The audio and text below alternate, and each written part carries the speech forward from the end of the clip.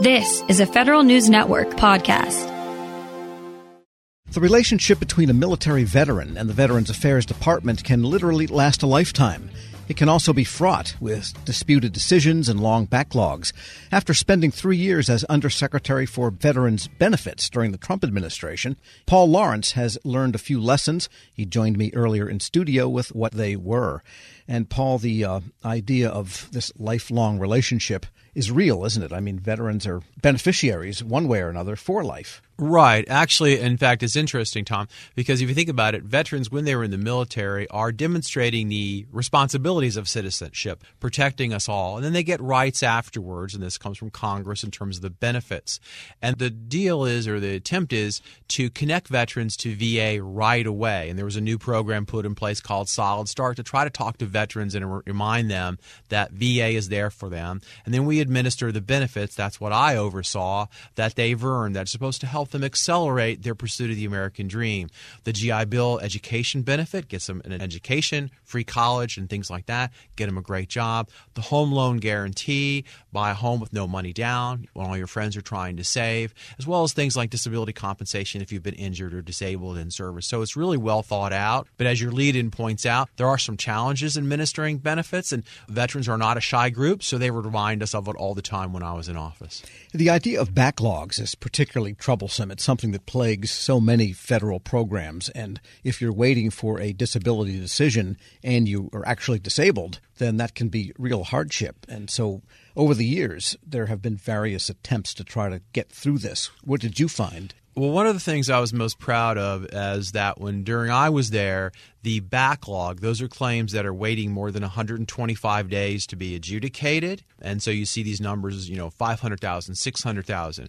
We got it to the lowest level ever in VBA history of just under 65,000 claims. And that was really pretty good. In fact, at one point we were worried about running out of work. But as the number of claims increase, and if the administration issues presumptives, hey, if you've been there and have these conditions, claims increase. You're right. It's a steady ebb and flow, and nothing frustrates veterans more than working in the private sector or seeing the private sector and seeing how fast things are happening, then turning to the VA and seeing things are going slow. So that's a real important performance metric and one I paid a lot of attention to.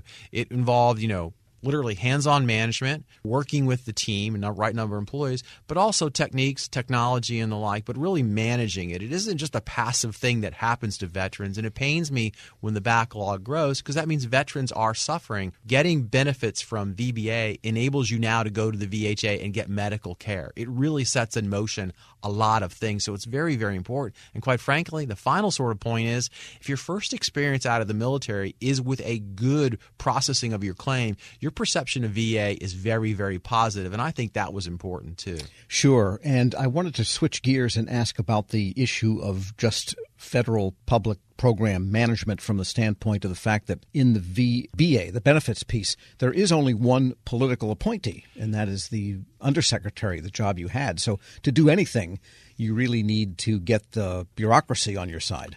That's right. I was somewhat surprised. I didn't really appreciate that until I got there. But to be honest with you, it was very much a run-the-trains operation. And so I was very lucky and fortunate that there was a great set of careerists there who really did want to focus on the mission of serving veterans. If I recall right, 55% of the VBA employees were veterans. So it was very much veterans helping veterans. And it was easy to motivate them to want to improve service. And quite frankly, the better they got, the easier it was to talk about how good benefits were being delivered and the better they wanted to be. So it was good to see the transformation from an organization that was always seen as behind or struggling to one that really was doing great work for our veterans by the time we all left. We're speaking with Paul Lawrence. He's former VA Undersecretary for Benefits. And how well do you think the military, the Defense Department, prepares about-to-be veterans for veteran life, including informing them of what they need to do next with respect to the Veterans Affairs Department. Well, they try real hard to do it. I think there's a program called Transition Assistance, or TAP, Transition Assistance Program, that's supposed to be offered to service members before they fulfill their service obligation to leave. The challenge, of course, is the military thinks about retention, and so there's just not a lot of personal incentives to get our veterans there. So they do make it available. I wish attendance were higher. I wish the course were longer, but it's structured by law. So they do, and it's very much different than back in the day when I left. Here's your DD-214. See you later. Bye. I sent resumes to I found in a phone book to try to find a new job. So it's very, very different. And the availability of private sector organizations, nonprofits, social media organizations to help veterans become employed once they become is much, much greater. I remember phone books. They used to have pages that were yellow in the back, and you could find a business there. There you go. We remember that, yeah. And, of course, your last year in office was the first year of the pandemic, and we know that had profound benefits on the health side of VA. Did it really affect the benefit side in any way, and how did you have to operationalize around that? Sure. A lot of things had been done in person. Veterans would walk into the VBA offices around the country. You couldn't do that anymore. Education was changed tremendously. You used to go to a campus and get a benefit based on your attendance at campus, but if you took your classes online, you got much less of this housing allowance. So Congress changed the law, so we had to scurry to get that figured out as to who was due what.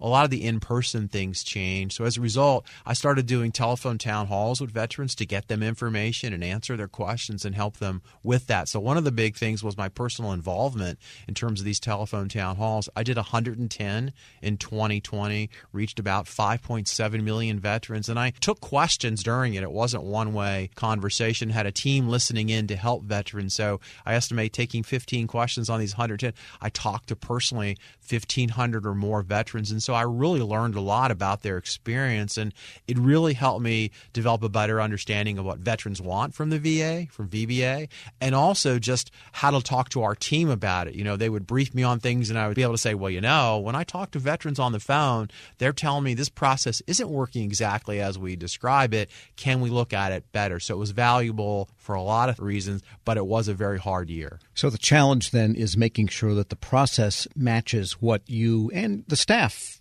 as veterans know that veterans care about and desire, but sometimes the processes don't match up. The processes don't match up, and also our understanding of what is expected. So I went into their job thinking, hey, what really matters is you get the benefits processed quickly. But what I also heard was how veterans struggle and how complex the system is. And so how it was just a very hard experience. So I thought about, the real challenge is to make it a better experience and really appreciate what the veterans are going through. Yes, they want it fast, but it shouldn't take lawyers or people just so frustrated at the forms and the like. So the real challenge is making it better. Promising veterans benefits, but not being able to deliver them really is a false promise. And there are other ways to get information. I mean, talking to veterans and being able to have an exchange with 1,500 of them is good information. But are there also metrics on the data sense? Because now the trend in government is data-driven decision-making and program design. Yeah. What are the most important metrics other than, how big the backlog is? Certainly. Well, basically, there was a lot of metrics. VBA was really ahead of the curve in sort of their understanding of information. And actually, Tom, the challenge was just the opposite. What are the right few metrics to get everyone to pay attention to? So I probably spent the first 6 months figuring that out. And then I think you may recall during my time in office, every 3 months I held a quarterly broadcast of essentially VBA's performance, pointing out by the different business lines the key metrics, how fast things had been done, how many were waiting, what the quality of it was, and some new programs. So I was very proud of being transparent, identifying those, and quite frankly, talking about how well we were doing, and even to the point where if things weren't going well, what was going to be done to fix it so that the next time it came back in 3 months could talk about it. So it was actually, the problem of too much data, narrowing it down and finding the right things. And again, veterans would tell you, this is what I expect from this service. I expect my pension delivered fast. I expect you to process all this paperwork that you ask for me, quickly and accurately. And often in public life, much is made of variations between generations. In the Veterans Affairs Department, you've got still serving a few Korean War veterans, or, well, actually some World War II people are still alive, a few. A lot of Vietnam, a lot of subsequent to Vietnam, many Iraq and Afghanistan. That's the major cohort right now coming in. But is there really that much generational difference between what it is people need and want from VA, whether it's the Vietnam era or Afghanistan? Not broadly. They all expect a high level of service, and part of what my view of the world is, it's reasonable to think that veterans should get world-class service from the VA. That ought to be the minimum understanding. So they all deserve a great deal of service from VA in response to their service. But there are some subtleties, right? We're smarter about things that took place. Our understanding of environmental sciences tells us about certain benefits. Our ability to handle certain things is different. But broadly, the GI Bill goes back to World War II, and that's still one of the most used benefits, right? So it gets improved and the like. But no, veterans expect the same thing, and really the challenge is to figure out how to deliver it. They receive the information differently. As you point out, veterans now want everything online, but, our more senior veterans don't do that. In fact, I was surprised with the teletown halls I referred to earlier how important phone calls were to folks. And I don't mean just like, in the hills of our country, but just outside the major cities where we forget internet connectivity isn't as strong as maybe we think it should be. So it was really the subtle differences in understanding that. But you're right. At any one point, you're serving a wide range of customers. So it's different in the private sector where you could segment and decide which ones are easiest to deal with. So no, you've got to deal with them all. Paul Lawrence is former VA Undersecretary for Benefits and author of Transforming Service to Veterans, a new book. Thanks for joining me. No, thank you for having me. Find this interview at federalnewsnetwork.com/Federal Drive. Subscribe to the Federal Drive at Podcast One or wherever you get your shows. Hello, and welcome to the Lessons in Leadership podcast. I am your host, Shane Canfield, CEO of WEPA. Today, I'm thrilled to be joined by Vice Admiral Cutler Dawson.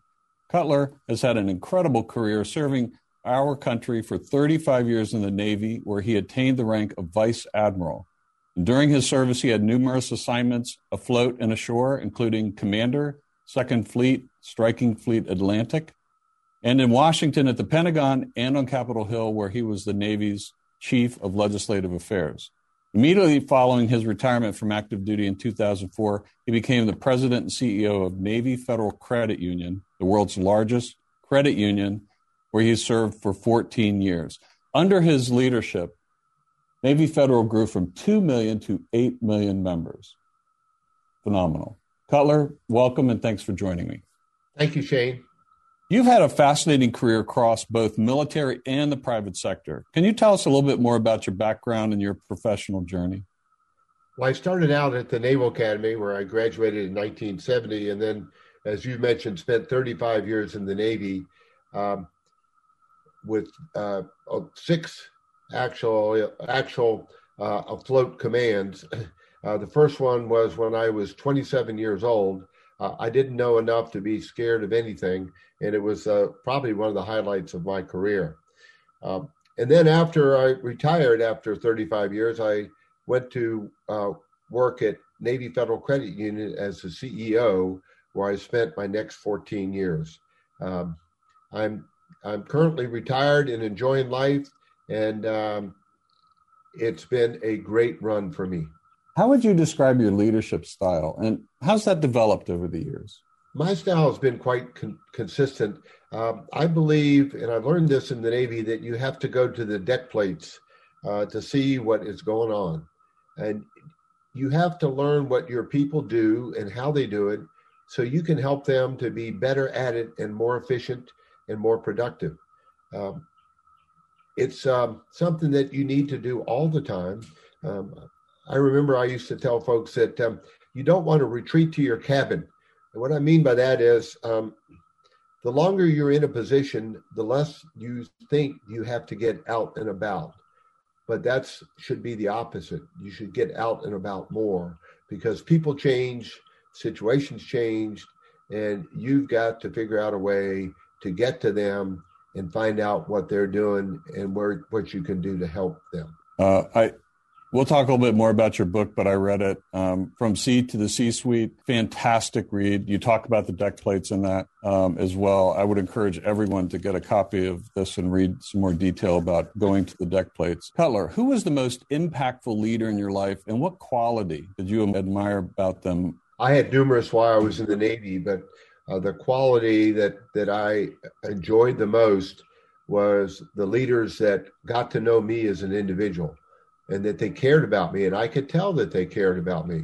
And they were not only my leaders, but they were my mentors. And I remember one particular one, Bill Schiffer, when I had my first assignment at the Pentagon. I would go in to see him with my problem of the day. And I knew that he had numerous problems of his own, but he would stop and he would focus on me, and he would make me feel like I was the most important person in his world. And I tried to do that throughout my career. But really, it's about caring for your people. Cutler, in reading your book, there was a quote you used to inspire those people that work for you. And it really got my attention. And it was, you are the captain of your own ship. I wonder if you can talk a little bit about what that means and how it was useful to you and the leaders you were developing. Absolutely. What I mean by captain of your own ship, when you are the captain of a ship, sometimes you're in the middle of the ocean and you don't have anybody to turn to make decisions. You don't have anybody to turn to ask, what should I do now? You have to be the captain of that ship. And I translated that into, let's say, Navy Federal's organization, where I would tell branch managers that I said, you are the captain of the ships of Navy Federal. You're the ones that are facing the members or customers, as others call them, every day. And you have to make decisions without a lot of guidance in some cases and without a lot of time.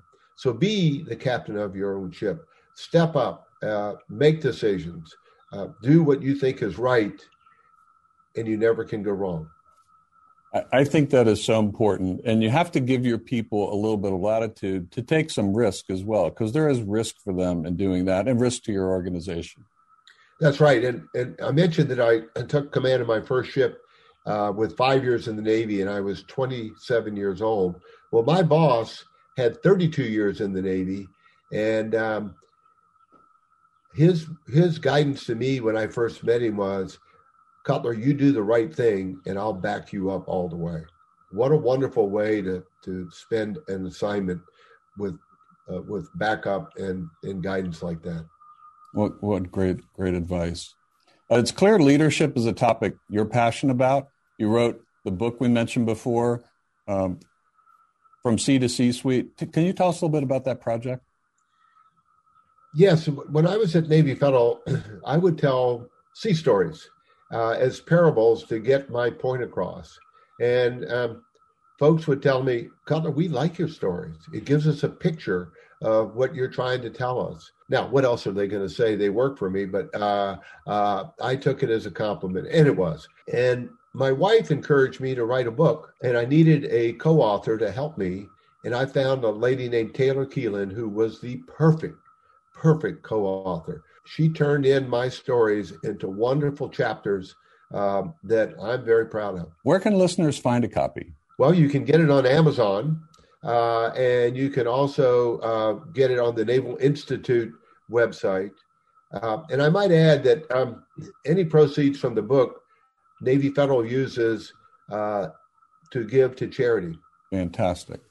Cutler, thank you very much. Really enjoyed your time and your lessons in leadership and sharing with us your life story. And I've learned a lot, both from talking to you today and reading your book. And thank you very much for your time. It's my pleasure. And I would like to add one thing, if I could, Shane. During my assignments in Washington, D.C., I gained the utmost respect for the civilians that work here every day. They're hardworking, they're dedicated, and they have my eternal gratitude. I got to come and go from the Pentagon. They stayed every day and worked in Washington when I got to go out and enjoy being at sea. Perfect. Thank you. Yeah, WEPA serves civilian federal employees, but your comment is well taken because the interaction between the two is continuous, it's nonstop, and it's critical. So the career civil servants, as well as career military, our country would not be where it is today without them. I totally agree. And I can tell you from the U.S. Navy standpoint, we couldn't operate like we do without them being the backbone of what we do. Thank you very much for your time today, Cutler. And to everyone listening to Lessons in Leadership podcast, we'll see you next time. This episode is brought to you by Zelle. Whenever you're sending money through an app or online, it's important to do it safely. Here are a few helpful tips. First, always make sure you know and trust the person you are sending money to. Second, confirm you have entered their contact details correctly. And finally, if you don't trust the person or your recipient is rushing you to send money right away, think twice before sending money through an app or online. Grab a 30-day free trial of Live by Live Plus, and you'll get unlimited skips, commercial-free music, and all of the podcasts and live streaming events you can handle. Visit livexlive.com/podcast1 to learn more and start your free trial.